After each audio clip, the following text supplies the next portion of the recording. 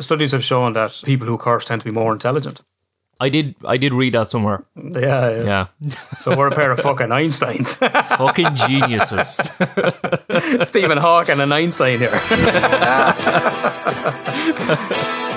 There's your intro for the podcast. Straight talk. Mental health. Straight talk. Mental health. Straight talk. Mental health. The mind is a terrible thing to waste. You're very welcome along to this new podcast. It's called Straight Talking Mental Health, and this is where we tackle every aspect and every issue that affects our mental health. My name is Peter Dunn. My name is Alan Clark. And that dude right there, he's going to take me and you through the entire journey because he knows his stuff. He's actually qualified to give advice and talk about this. But me, I'm just a chancer.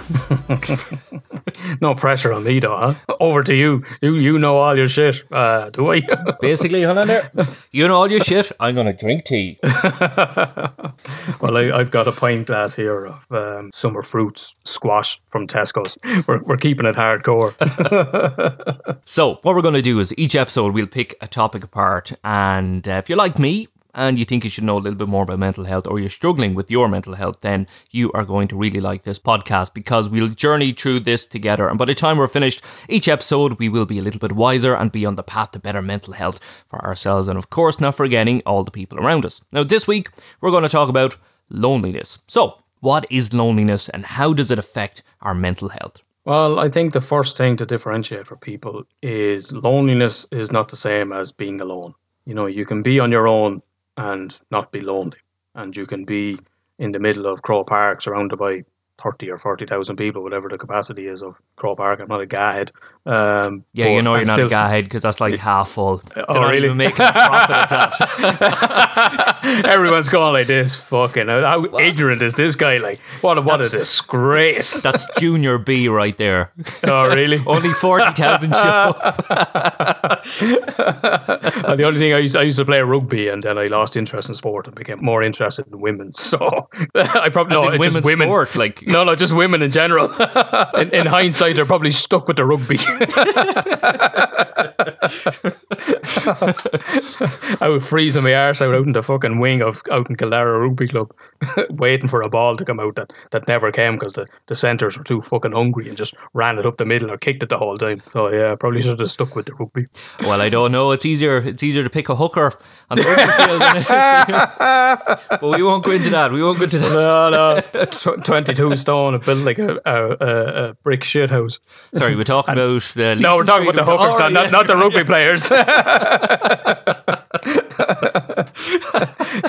The slim pickings at 3 o'clock in the morning at the end of the nightclub. Oh, Jesus. No, I think I'd favour a garlic cheese chips over on the Taco fries like a bouse. There you go. 2 bar sausages out of Macari's shippers. Do you think we could get sponsorship? I wonder. Yeah, of course we could. Yeah, Macari, yeah, for all your chips needs. Bar sausages in Kildare Town. Unreal. And we can work our way up to then maybe getting Calvin Klein or something like that. But we'll start small. Yeah, we'll start small. We'll be more realistic. Anyway, Crow Park. Crow Park. 100,000 capacity, I'm led to believe. About 80, I think. About 80, all right. Yeah. So you can be on your own and not feel lonely. And likewise, you can be in the middle of Crow Park surrounded by 80,000 people and feel very lonely. And what's a very common one for clients that I would see, and what tends to surprise them is as I hear them talking about stuff, they're talking about issues in their relationship or their marriage and stuff like that. And I will say, you sound lonely. And they can't believe that you can be lonely when you have a partner, you have a boyfriend, a girlfriend, or a husband or a wife. But that loneliness that you experience in a relationship is some of the worst stuff you can feel, because you feel like you're not understood, you don't feel important, you don't feel seen, you don't feel connected. Whereas you think you shouldn't be lonely because you have a partner. You know, we're still equating that loneliness with being on our own. So when I actually named that to people who've gone, you know, that loneliness that you experience, and they're like, and you can see that kind of penny dropping kind of moment of that's how I feel. I feel lonely. Do people who are lonely know they're lonely, or do they need somebody like yourself to point it out and say loneliness? No, this is the complete difference with loneliness, is that it's an entirely subjective experience. So you don't have to meet a criteria. If you feel lonely, you're lonely. No one can tell you that you're not. No one can turn around to you and say, yeah, but you're married, but yeah, you've got good friends or you got a good job. You shouldn't be lonely, but you are lonely. How do you know you're lonely? You feel lonely. The same way as how do you know you're hungry?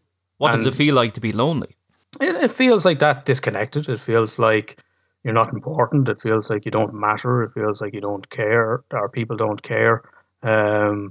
It's that feeling of sadness or feeling that you're, as the millennials say, that FOMO, that fear of missing out. So a recent study has shown that 40% of people aged 16 to 24 said they feel lonely often or very often. And these are the people that have grown up with social media. So if social media is supposed to be everything, then what's going on? And they're also the people that had said that they have the most online only friends. So you got loads of Facebook friends, but you don't have any in real life. Can social media be a good thing for loneliness though? Or is it mostly negative? I think it's probably a bit of a double-edged sword. I think it can help you to feel connected. I mean, if you're talking to people, if you're chatting to your friends on it and stuff like that, again, it's not going to be the same as face-to-face human interaction. But what it can also do as well, and what I would say to clients, particularly the younger clients, is like, it's not real. You have to stop buying into this. Like, I mean, that one picture that happy couple put up is 1 second of a snapshot that, maybe one of them dragged the other one going, look, just fucking get into the photograph, will you? So it looks like we're at least having a good time. And they can go back then to maybe not talking to each other for the rest of the holiday or the rest of the day or, stuff like that. So we get this idealized version from social media, which can lead into that loneliness then, because you think, oh, well, there's P with his wife, or there's such and such, and, they're all off doing this, and, there I am sitting at home on my own, and I have no one, and stuff like that. So it can really feed into this experience of not good enough. And that can be a big thing as well for, low self-esteem. And that feeding into the loneliness, because if you're coming from a place of low self-esteem and you're going to think, well, I can't maintain a relationship or I can't maintain friendships. No one wants to be my friend. No one wants to hang around with me. And that's going to feed into your low self-esteem, and that's going to feed into your depression, and that's going to feed into those feelings of loneliness. So loneliness will actually lead to depression or anxiety or more mental health issues. Yeah. And because loneliness is deeply ingrained, so there was a recent study, now it hasn't been peer reviewed or anything like that, and interestingly with the timing is it came out at the start of March, so just before all the lockdown, and showing that within the brain, loneliness is kind of as deeply ingrained as hunger. So when you get that signal from your brain, from your body that you're hungry, that's a signal to, seek out sustenance. Seek out energy providing calories. When you get that feeling of loneliness, that's your brain, that's your body driving you to seek out social connection. Because, and you're going to get sick of me saying this all the time, humans are social creatures. Mammals are social creatures. So there was a lot of benefit to being social. Even going right down to the very basics, the very primitive parts of, survival and reproduction. So if you're in the group, if you're in the tribe, there's people to look out for you. You can fend off from predators, you can fend off from attacking tribes, and you had access to mates. So there was access to the opposite sex. So I've got people there that can help me to stay alive longer. I've got access to the opposite sex, which will help me to pass on my genetic code and reproduce. So at its very basic level, we've evolved to be cooperative tribal creatures. So we need people around us. We need a community. We need company. Obviously, that's why we start families and we make friends. But is loneliness such a bad thing? Are some people happier when they're alone? No, see, again, you're mixing up alone and loneliness. Like it's not about isolation either. You could live in the arsehole of Donegal, out in the wilds on the coast or something. Not a house around you for 10, 20 miles. Live on your own. And you could be okay. Whether you don't need social connection or you still have people ringing you still have people checking in on you. You feel important, you feel like you matter. It's not about people being around you. It's about feeling things like, not having anybody to talk to, feeling disconnected from the world, feeling left out, feeling sad, and not feeling understood. Okay. They're your sort of core characteristics of loneliness. I often thought that loneliness was the old man in rural Ireland, like you were saying, who lives on his own, who, you know, maybe tends a farm or something like that and goes down to the pub every so often for a pint. You know, I thought that was loneliness, but you're telling me that loneliness is just a disconnection from other people. And that is absolutely, that is the stereotypical old bachelor living on his own in some hobbled owl cottage of a York, and that's the stereotypical thing. And that's where you get charities like Alone that work with the elderly. Yeah. As if alone and loneliness is confined to the elderly. So that study that showed that 2/5 of people aged 16 to 24 say they feel lonely often or very often. That compares to 29% of 65 to 74-year-olds. And then it drops again to 27% of people aged over 75. So it peaks, then it falls away again. Why is that? I think for the younger ones, you have to understand the adolescent brain. So that study is saying that 16 to 24-year-olds. When we think of adolescence, we think kind of 13 to 18. Now, what science has now shown is that our brain doesn't fully develop until about 24, 25. And there's some scientists pushing to that we recognize this of adolescence of it. I mean, legally, you need a point of 18 and you're an adult. You know, you're treated like an adult. You know, there has to be some cut-off point. Yeah. But from a scientific point of view, your brain doesn't fully develop until about 24 to 25. Yeah. Now, the adolescent brain is very different from the brain of a child and the brain of an adult. So the adolescent brain is driven toward social engagement, which is why anyone with teenagers knows they don't want anything to do with you, mommy and daddy. All they want to do is be with their friends. And that's not because mommy and daddy are uncool or mommy and daddy are pissing them off or whatever. They just want their own friends. Well, yeah. They could be. My children will never say I'm uncool. I'm cool, Dad. but it's very much about your peers, because the first kind of 10 to 12 years of life, you are whatever mommy and daddy say you are. So if mommy and daddy say you're a good boy, you're a good boy. Mommy and daddy say you're a little bastard or a little bitch, that's what you are. That's what you internalize. After about 10 to 12, and for the next 10 to 12 years of your life, so kind of 12 to 24, you are whatever the group says you are. So if the gang of lads says, oh, P, you're a mad bastard, what's P going to do? You're going to be a mad bastard. You're going to jump off the roof when they egg you on, and you're going to, here, boys, exactly. I'll do it. Because what's my role in the group? I'm the mad bastard. Yeah. So teenagers and adolescents are driven toward their peers. Like, society has changed. You know, when you go back not so long ago, I mean, you probably wouldn't have to look too far in your community to find someone that was married at 18 or 19. True. You know, an older generation. You know, parents married younger, grandparents, you know, you were shipped off. That's it. You're done now. Out you go. Find your way into the world. And all these, you know, primitive tribes that still exist in the world, they all have these rites of passages for teenagers.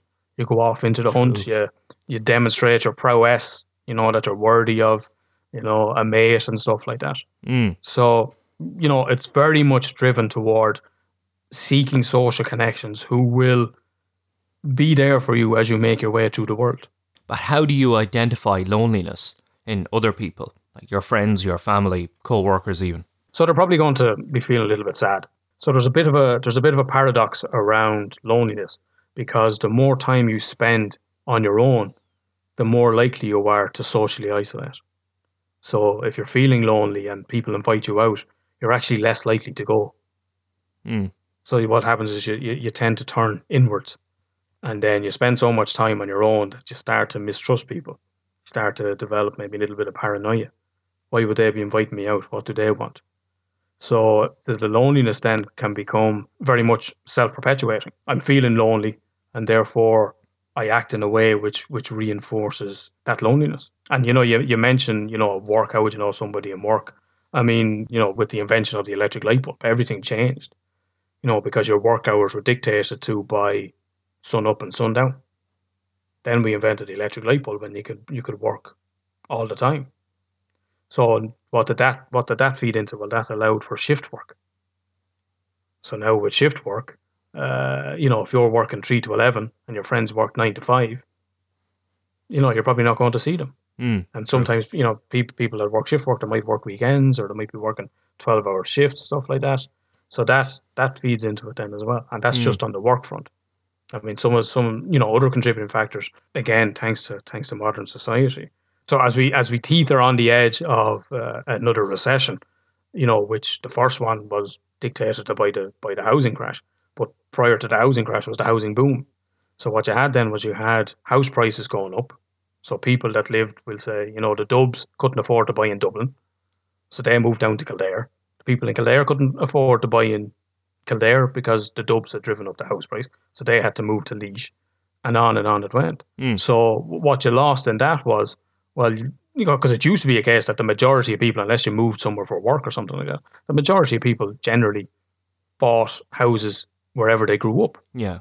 Close, generally speaking, you still had access to your childhood friends. You still had your ma and dad there to babysit if you wanted to go out, someone to watch the kids. I never knew how big that was, to have your ma and dad close by to mind the kids. Oh yeah, so yeah. you can go out for a pint. Sweet Jesus, I underestimated that big time. I tell you that, I underestimated that big time. So what do you do then if you go out for a pint? Well, you're more likely to make social connections. You might get chatting to another couple down the pub or something like that. So you had to move away from where you grew up. Perhaps your childhood friends, where now you might get to see your friends once a month if you're lucky. Go back up, stay in your ma's or something like that. So you can go out on the piss. So you had to leave the community that you were brought up in. You had to move away from your family friends. You had to move away from familial support in terms of your grandparents or your parents and babysitting and just being able to go home to your ma or your dad. And then you moved into an area where, well, what likely happened was the majority of people there are there for the exact same reasons, and they don't know anybody. And like during the boom, I used to work in a tile place, delivering tiles, and I'd be going into these new housing estates, and of course they're all named the same thing, but they had the Grove, the Park, the Court, all those kind of things. And you'd be asking people, "Oh, do you know where the Court is?" No, geez, I had no idea. And it'd be only around the fucking corner. Yeah. They were just shooting up around them. They never knew. They didn't know. And was developing so quick, yeah. Absolutely. And then they didn't know their neighbours. Oh, I'm looking for Murphy's. You know Murphy's? No. I'd be fucking 2 doors up. Yeah. So a lot changed. And then, of course, you self-isolate. So maybe you can't afford to go out because you're breaking your bollocks trying to pay a mortgage. If you do, it might be once a month or once every few months that you might be able to get your ma to take the kids or something like that. And then, the amount of times I hear from people, then it's just too much hassle. The fucking thoughts of going all to that. Or if you don't have, it's too expensive to get a babysitter. And then by the time we get taxis, and then by the time you go out and have a few drinks or you have a bit of dinner. So people tend to stick to themselves. So, there's so many contributing factors with modern society, be it from the invention of the light bulb, which enabled, shift work, to not being able to afford a house in your local community that you grew up in. I often find that in, let's say, rural areas, when you move in, you're seen as the outsider. Even if you grew up 15 miles down the road, you're still the outsider. You go to the local pub, one of 2-3 pubs in the areas or whatever, and you're still stared at, and they're looking at, who's that, and what's his name, and who's he related to, and I wonder whose outfit is, and who's your one, and you're still, you could be there 15, 20 years and you'll still be the outsider, and that probably has an effect psychologically. Yeah, but I mean, what is that essentially? Tribalism. Yeah, exactly. Who's that? Who's this outsider? What stock is that? Are they from? Who's this person? Can we trust them? Yeah. It's pure tribalism. It's pure primitive stuff. Yeah. We're just fancy animals. I say that to clients all the time. That's all we are. We're just fancy animals. Animals with a shirt. I love it. And a Calvin Klein jumper. Hugo Boss. Just come from the office. Did you hear that? Calvin Klein and Hugo Boss. If we graduate past Macari's for sponsorship. You got to dream big, Pete. You got to fucking dream big, man. What are you if you're nothing but a dreamer? There you go. When we return, we're going to discuss more. But for now, here's a message from CalvinKlein.com. Sorted. Already recorded. Just give us the money. We're grand. Yeah, so that thing of, and the urban areas or the rural areas. If you live in a rural area, you're going to have, like that, if you move to a rural area, because that's all you can afford. And like that, there might be the 1 or 2 pubs. Well, what do you do if you don't drink? And true. Yeah, Irish. Yeah. Absolutely. Ireland had the biggest and best and world-renowned greatest social network in the Irish pub. That's where it all went down. That's where you caught up with the neighbours. That's where you got the gossip. That's where you learned who was dying. Oh, Jesus, did you hear? Oh, such and such is sick. Or there was the old business Mary's deals. dead. Mary's dead. Oh, Johnny likes this. Yeah. Marie sends a heart. Somebody sent a smiley by accident. Yeah. Thoughts and prayers. It was all about being social. So if you move somewhere and, there's only two valid reasons why you're not allowed to drink in Ireland. You're on antibiotics or you're pregnant. Yeah, or you're an alcoholic. No, I just don't drink. Why don't you drink anymore? You're an alcoholic. You had a problem with the porter before. Yeah. You give it all of that. So if you don't drink, I hear he used to bait the wife with drink. He used to bait the wife. Oh, sure, he was only mad for it. Yeah, Jesus, sure there'll be fucking war up there. Shocking, really, isn't it? Jesus Christ! But it's shocking because it's fucking true. Yeah. So you move to a rural area. Maybe that's where your job took you, or maybe that's all you could afford. And you can say to people, well, how would you be lonely? Go out there and meet people. You're not going to have your Pilates. You're not going to have your art classes. You're going to have to again go somewhere else in the middle hope that you go backwards. You're not going to get that. Yeah. Rural versus urban limits your possibility of then meeting people or creating social connections. How do you, at this stage in life, let's say you're, mid-20s plus, how do you make friends? I watch my kids and they'll go straight over to another child and they'll stare them in the face and they'll chat away, they'll run around. Don't play with me. Things. Pretty much, yeah. And what's the child then? The child comes running in and go, Daddy, did you see my friend? Your friend? You only just fucking started talking to him 2 minutes ago and already he's your friend. How do you do that shit? Wouldn't it be great if pubs were like that? You just ran up to somebody at the bar, you want to be my friend? Do you like Xbox? Yeah. You do like it? Yeah. And just run around the pool table for 2 hours chasing each other. Oh, kids, I'm telling you, man, they have it all figured out. We can learn a thing or two from along the way. Yeah. Oh, 100%. So the amount of times I hear from clients, how the fuck do you make friends as an adult? It's such a great question. It's like, how do you? Because like you described, your kid will go out and they'll go out onto the road and the kid will be like, don't play with me. Yeah, all right. But as an adult, that's obviously a very different thing because, you don't just run up to someone and go, do you want to be my friend?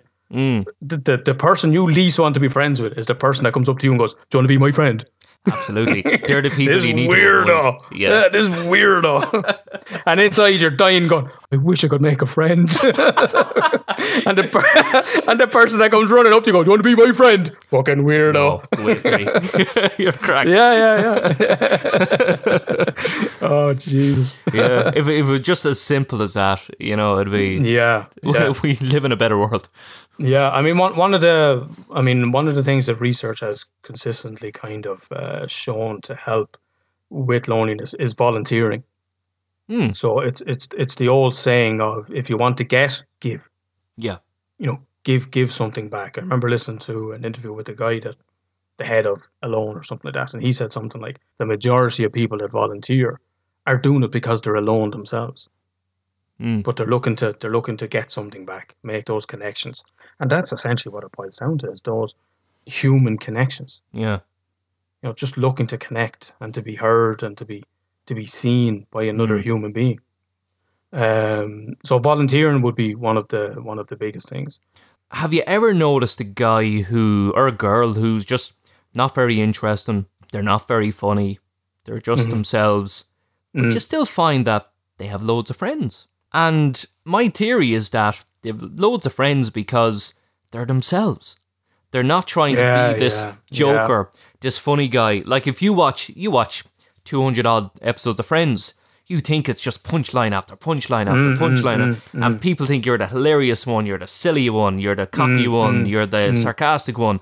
Yeah. And I think that probably feeds into people's psyche a little bit, where they think, I need to be funny. I need to be the funny guy. If I'm not the funny guy, they won't like me. They won't listen to me. They won't find me interesting. They won't ask me to come out for a drink. Yeah. Do you find that? Or is that just a weird observation I've made? No. I think human beings resonate with people who are genuine. Because you know where you stand. Yeah. There's no reason to mistrust them. They are who they are. And, you can I'd even go so some way to kind of going, I'd nearly kind of respect an outright racist or sexist. Do you know what I mean? You can nearly admire them for going, this is that, and you're like, well, Jesus, he's not pretending to be anything. For their honesty, like. Yeah, you can nearly respect the honesty of it. It's not to say that I agree with it, but you can nearly kind of go, all right, fair enough. We just lost our sponsorship with Hugo Boss. Fuck you, anyway. Hey, look, if they're good enough to make uniforms for the Nazis. We're going They're that like, way. oh, Jesus, suddenly these boys just got more appealing. Tell us more about loving the racists. Thanks, Hugo. How do you feel about black knee-high boots and wide-legged trousers? The same way we feel about money. Give it to me. Give it to me, baby. But you can kind of respect the honesty because they're not pretending to be anything. Whereas you see someone that pretends to be, a feminist or, all about equality, and it's just a, woman hating, or, someone that's racist that pretends that they're all about, that they're not. And then, but clearly they are. We lose the ability to be ourselves sometimes. We're trying to put up this front and wear this mask as such, but we lose that ability to be ourselves. We're trying to be what other people want us to be. And I suppose if you're wearing that mask, then you will be lonely because you're not identifying with yourself. You're not real. Right? You're not being true to yourself. Absolutely, yeah. I had this conversation with a client earlier on. He's like, well, I'm the Joker. I was the class clown and I'm the Joker. And that's the role he plays. And I said to him, and I've had this conversation so many times, who knows the real you? No one. And they're the ones that are saying they're lonely. Do you want to be surrounded by the people who know you or know the character you're trying to be? And they only want to be in your company because you're trying to portray as somebody else. And that's a serious amount of pressure to put on yourself. Yeah. And even in myself, in my own practice, and how I operate as a therapist. When I was, when I was in college, it was very much Rogerian person-centered approach, where it's very much the listening. You're not doing it. So, and how does that make you feel? And it's it's very much that part of piece. And that's kind of the way you're trained, and you do all your different modalities. You'll do your CBT, and you'll do all of these kind of things, but. And particularly when I was starting out, it was very much kind of coming from the psychoanalytic side as well of, no self-disclosure whatsoever, like. And that just didn't sit with me because it didn't feel genuine, and someone is asking a genuine question of, if they're a parent and they're saying, do you have kids? They're asking you that question nearly going, can you relate to what I'm saying? Yeah. Have you been so fucking stressed out of your head with the kids? Is this something you can relate to? Yeah. So, and I would say, actually, I do have children, and, because they're asking a genuine question. Now, some people might be trying to push boundaries, and I'd be fairly hip to that. So I wouldn't be telling everyone everything.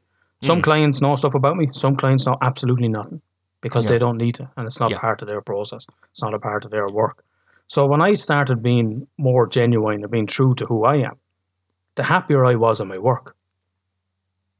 And the happier I was in myself, because when you over-identify with the persona, whether that's the joke or whatever it may be, that takes effort. Because you have to be on. Yeah. I go, I need to be Jack the Lad, I need to be having the crack, I need the boys to like me. And you see these people as well, these people that just try too hard. Yeah. I was watching a thing on Amazon Prime there recently. It was about the new faces at the Montreal Just for Laughs Festival. And I was watching some of them, and I was watching the comedians. I like watch a lot of stand-up. I go to a lot of stand-up. I like a lot of documentaries about comedians and stuff like that. And you can see the ones that are just trying too hard. You can see it in the performance of going, just sit back, just come back.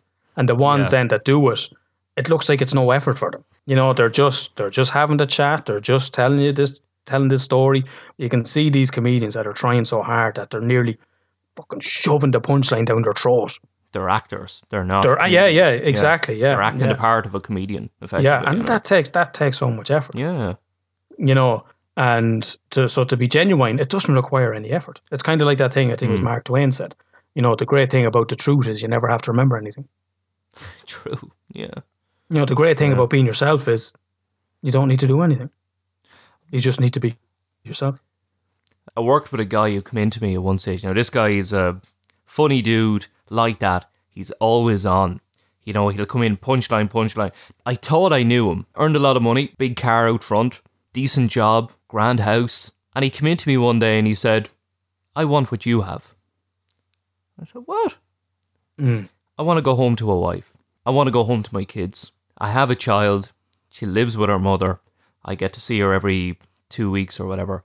He said, I want what you have. I'm actually lonely. Wow. I have a fucking clue what to do in this situation. I was kind of looking at him going, fuck man, you have everything. I wouldn't mind being you for a bit. I had a fucking awful day with the kids today. They wrecked me head all afternoon. I would give anything to be able to go home and go, I'll watch what the fuck I want on Netflix. I'll eat whatever I want. I'll do whatever I want to do. I'll stay up as late as I want. I'll wake up whenever I want. I'll go wherever I want. I fucking love that. Maybe for a day or two, possibly. I was just going to say, you'd love it for a few days. That's it. But look, it's all relative. And I mean, one of the biggest things I would see, you know, as a single dad, and I mean, you know, for me, at the times when I have James, you know, at the start, you know, and I hold my hand up and admit it, the amount of times I cried after he went back, because, you know, just feeling that disconnection from your child, you know, you would love your own space for a day or two to be able to watch what you want. And, it'd be a novelty, you know, yeah. Absolutely, yeah. The novelty wears off. You know, so when I see it on the groups of going, oh guys, you know, the lads in the single dad groups, oh, kids just left, house is so empty. Yeah. You know, just counting down the hours until I see them again. You know, the way I used to describe that feeling, now this went on for weeks and months, like. And the way I would describe it was every week knowing that you were going to go through a breakup.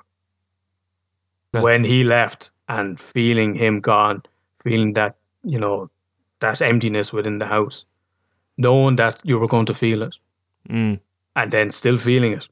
Jesus, yeah. After he left, you know, so yes, you, and this is where it comes. It's all relative. Yes, you would love to have a bit of time to yourself. Yeah. The same way that he would love to have what you have. Yeah. The grass is always greener, isn't it? The grass is always greener. But what that example shows is also you will never know what's going on in someone else's head. Yeah, true.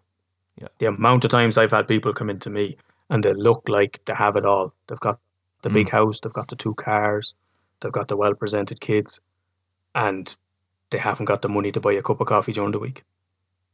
Because we don't show. We're always trying to put on our best front. Yeah. You know. I heard a story about Groucho Marx. Now, if anybody doesn't know who Groucho Marx is, he's regarded as one of the best American comedians of all time. He was huge in 1930s, 1940s. Marx Brothers movie Duck Soup, considered one of the greatest comedies of all time. But I remember hearing a story that he lived a couple of doors down from Dick Cavett, the TV presenter. And he used to walk his dog past Dick Cavett's house. He used to do it in the hope that he'd be invited in for dinner. Now, this guy was huge, one of the biggest celebrities in the country at the time. And all he wanted was to be invited in for a bit of dinner. I tell you what, I've got a quote from Freddie Mercury here. He said, "You can have everything in the world and still be the loneliest man. And that's the most bitter type of loneliness. Success has brought me world idolization and millions of pounds, but it's prevented me from having the one thing we all need, a loving, ongoing relationship." It's the old saying, money can't buy you happiness. You've got a load of teenagers and the early 20s out there looking at these influencers, these YouTubers who are earning millions, and these artists, and they're going, if only I was a millionaire, everything would be all right. Bullshit. Absolute bullshit. Yeah. So if anybody's listening to this, hoping that if they strive for fame and glory, then everything else will go away, it's not going to go away. No. And in all likelihood, it's going to increase it. So like that, you get all this money, you get all this fame and notoriety. And then what you're going to be faced with then, you meet someone and go, well, is she only after me because I'm rich and famous? So you're going to be that little bit wary of, does this person love me for me? Or just because I'm Freddie Mercury or whoever it may be. Again, it's somebody portraying the character that they're not. Yeah. People love that character. They don't actually love you. They love that character, that alter ego, that actor, that singer, rapper, whatever. Yeah. Who was the actress that said, it was someone like Bridget Bardot or Greta Garbo or something like that, one of these sex bombs from the 50s or something like that. Yeah. And she said they all wanted to go to bed with this character that she played, this famous sexy character, but they ended up waking up with her. Yeah. Money doesn't change you. It just makes you more of what you already are. Yeah. What's that other one? Character is how you treat people who can do nothing for you. So you're not doing anything with an ulterior motive. You're just being genuine. Right, you're being yourself. I get you. Yeah. I get you. You're not, I might be able to get something out of them. Yeah, You're not doing it, because it's how you treat. And it's, and I would often say it, it's that kind of thing of how someone, if you're dating someone or stuff like that, it's how they treat waiters and stuff like that. Are they there snapping their fingers at them? Right, are they looking down their nose at them, like, Yeah. That's the kind of stuff that tells a lot about a person. Do you want some stats? Do you want some facts about loneliness? Give me some facts. Give me them hard and straight. No foreplay, no nothing like. I think we're moving from sponsorship from Hugo Boss now to Ann Summers. Show us the money. Show us the fucking money. Oh, we'll sell out in a heartbeat. We'll be doing video podcasting GIMP masks next week. Now a message from our sponsor.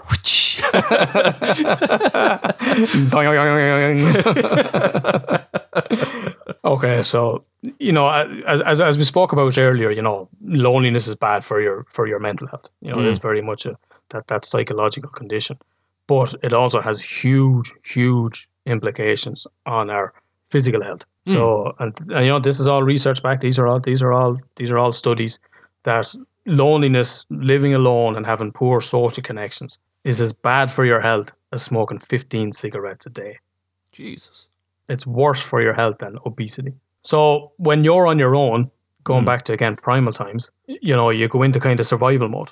So your body and your brain are in a constant state of fight or flight. That, rejection and ostracization lights up the brain as if it's in physical pain. So that social pain that you feel is there to mobilize you to get back into the group. So if you're doing some shit that isn't accepted, cut that shit out. Make sure you get back in there so we don't die. So when you're on your own, when you're feeling that loneliness, you're feeling the loneliness because that's your brain and your body trying to motivate you to reconnect and make social connections. Oh, right, okay. So you go into that kind of stress state in the body. You go into kind of fight or flight mode internally. And so your body doesn't get to go into what's the opposite of fight or flight, which is called rest and repair. So where we get to regenerate cells, the body can relax. Okay, we'll get the cleaners in, clean out the old cells, regenerate cells, because we're constantly in a state of panic and a state of stress. That then takes its toll on the body. So lonely people are more likely to suffer from dementia.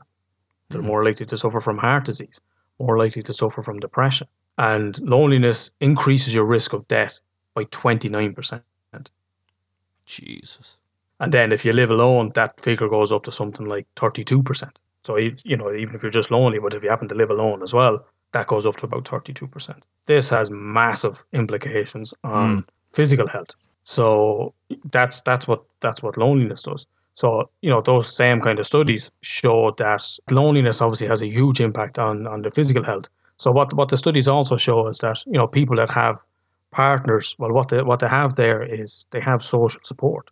So if you go home to the missus and go, Jesus, I had a whore of a day there in work. You've got someone there to unload it. She might go, well, look, sure, do you want a cup of tea? Sure, look, I'll make the dinner. You sit down. So research has shown that, married people live longer, assuming that is a happy marriage. Assuming you don't get stabbed in the head Yeah. tea, you know? Yeah. Because of the way you fucking breathe. Yeah, through your nose like a Do you have bastard. to fucking breathe like a fucking elephant? Yes, swine. In and out, in and out, in. It's always the same with you, breathing in and out. Cops are called. Why did she stab you? I was alive. So assuming that the marriage is a happy one, you're more likely to live longer, and you're more likely to survive being diagnosed with cancer. As the saying goes, a problem shared is a problem halved. So if you can go to somebody and Absolutely. say, I have a problem, Yeah. and they listen to you, even if they just don't even respond, they just listen and you can unload your troubles. We all know them people, especially in work, that you can go to and you can chat and go, fucking, you never guess what's after happening. And they will listen to you. Yeah. You know the people in your family and your friends that will do that as well, you know. Yeah, and that's one of the ways to combat loneliness is to recognize the friends that you do have, you know, and to reach out to them. As you say, that a problem shared is a problem halved. You know, if that's not there for you, then seek out therapy. Yeah. You know, go talk to a professional. Go, you know, someone that is going to help you through this. Someone that is going to see you. Someone that is going to hear you. Someone that is going to validate your feelings. You know, other things you can do: get a pet. Something to look after, something to give your life a bit of purpose. True. Someone that's going to be there as a companion for anyone that has a dog. You know, if you're feeling down, the dog will be over there. Yeah. You know, nose in your lap.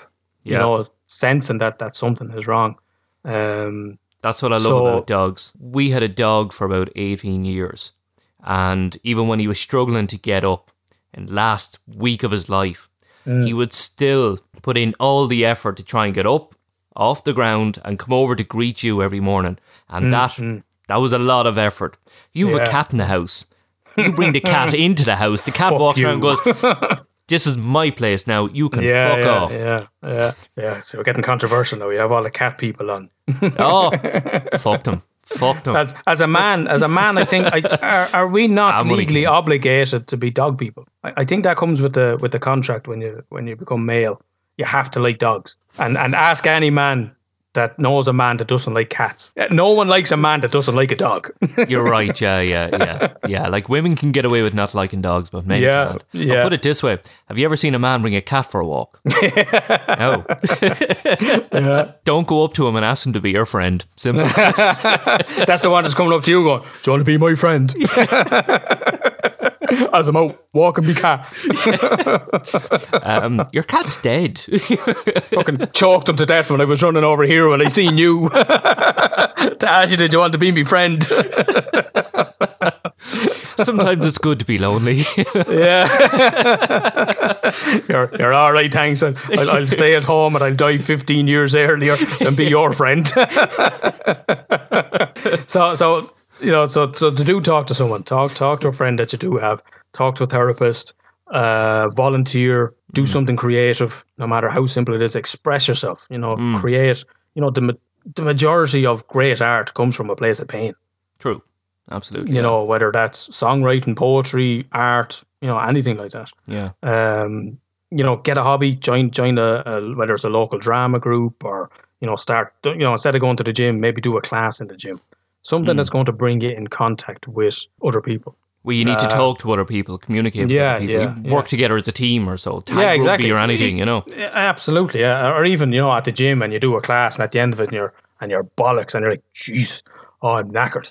And someone else going, jeez, yeah, that was a hard one. Will you be here Tuesday? I will, yeah. I shall see you Tuesday. I wonder, do people who are lonely not see the signs that other people are trying to forge a friendship? That's exactly what that thing that I mentioned earlier around that paradox of loneliness. They miss social cues. That their brain starts to change and they miss those social cues from other people. You could be asking directions to somewhere and somebody will say, oh, where are you from? That's the start of a conversation. Oh, I'm not from here. I'm from such and such. Really? Yeah, I know somebody here. If you're coming from a place of self-esteem and your loneliness, well, you're filtering that through a lens of, sure, they wouldn't want to be my friend anyway. I'm a burden. Why would anyone, you know, I don't want to put my problems onto people. So, you know, again, you're filtering experience through, you know, through your own life experience. Would I be right in saying the first step to overcome loneliness is to try and discover yourself and who you are, and then go out, meet people, volunteer, you know? Yeah. Yeah. Well, I think the first step in it all is to name it for yourself. So admit to yourself, I'm lonely. And by doing that, you go, okay, I'm lonely. What do I need to do about it? Okay. Right. I'll maybe send P a text there. Haven't seen him in ages. Look, man, you're around for a pint, or do you want to grab a coffee, or it'll encourage you to do something like that. Because as I said, in the same way that your body and your brain sends a signal that you're hungry, your body and your brain is sending a signal that you're lonely and that you need social connection. How often have you spoken to a friend, maybe somebody you haven't spoken to in a while, or even just a couple of weeks or a few months? How often have you got off the phone or have went for a pint or a cup of coffee and be absolutely buzzing afterwards? Yeah, I forgot to mention it, but we spoke on the phone yesterday. I don't know what was me. I didn't sleep great Sunday night for whatever reason, and I was in fucking Either bad did old I. form. Either did I. But that reason is 19 months old. Yeah. Sleep in his own fucking bed. Oh, stop! I'll have a 4-year-old now kicking me in the spleen tomorrow night, and what I will wake up to will be, I did a fart. That's usually the first words out of his mouth. I did a fart in your bed. Sound buddy. Yep. I know you did. I can fucking smell you. What were we talking about?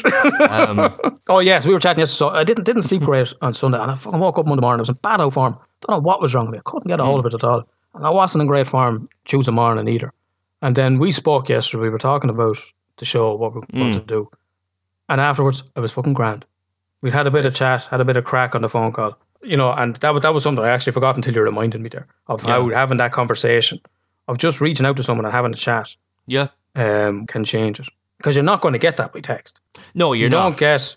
You can put all the laugh and tears emojis you want after a message. Yeah. But to hear someone laugh, to hear that in their voice, to hear, all the joy that goes along with it is an entirely different experience. Absolutely. And that goes back to social media as well. You have people who rely very heavily on social media, and they send their likes and their loves and their laugh emojis and all this kind of stuff. Yeah.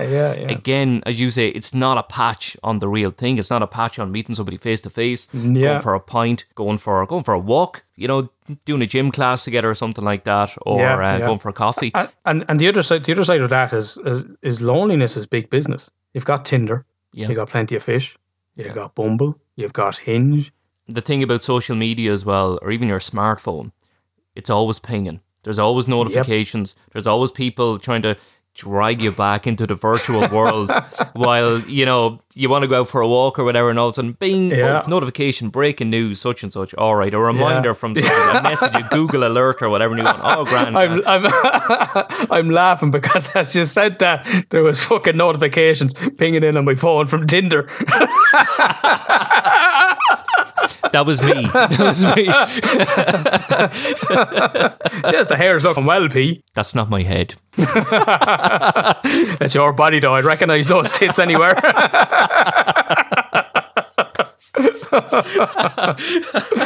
Good old smartphones. Bang on cue.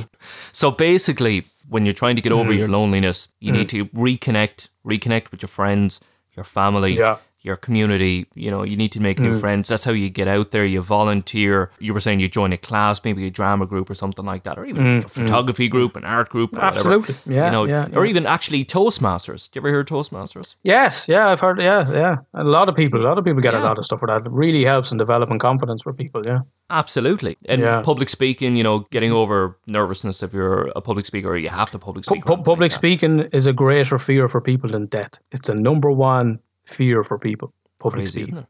Yeah. People fear speaking in public more than they fear death. Fear of being judged. Fear of being judged. That's the social part of the brain. What these people think of me. And another thing to consider then is, if you're religious, of, maybe going to church. Buddhism talks about the three jewels, which is the Buddha, the Dharma, which is his teachings, and then the Sangha, which is the spiritual community. So that's, the church isn't religion. The church is the spiritual community. So it's not supposed to be the building. So, religious practices can help to meet people then as well. Let's leave it there, my man. I hope you like what you heard. If so, give us a rating, subscribe, leave a comment. If you didn't like what you heard, then, I know, lie about it, you know. I know, we're always looking for good feedback, good or bad. And if you didn't like it, tell us. I only want good feedback. Yeah, I'll take the bad. My fragile ego can't handle it. It's true. It's actually true. No, not at all. I want to give a big shout out to Fiona O'Brien as well for the podcast music. This dude is an amazing producer, beat maker. Catch him on Facebook at FOB Beats, singer, rapper, podcast, chancer like ourselves. He'll sort you out. Alan Clark, last word with you, dude. Give us one of your favourite inspirational quotes. So I think, you know, I'm going to take inspiration for this one from a man that can ride allegedly for about 24 hours. And I'm not talking about myself. I'm talking about the king of tantric sex, Sting. And in Message in a Bottle, he had a very good line that I think applies for a lot of lonely people. Seems I'm not alone in being alone. You're not alone in your loneliness. Boom. Sounds good. Drop that mic, motherfucker. Yeah. Street talk. Mental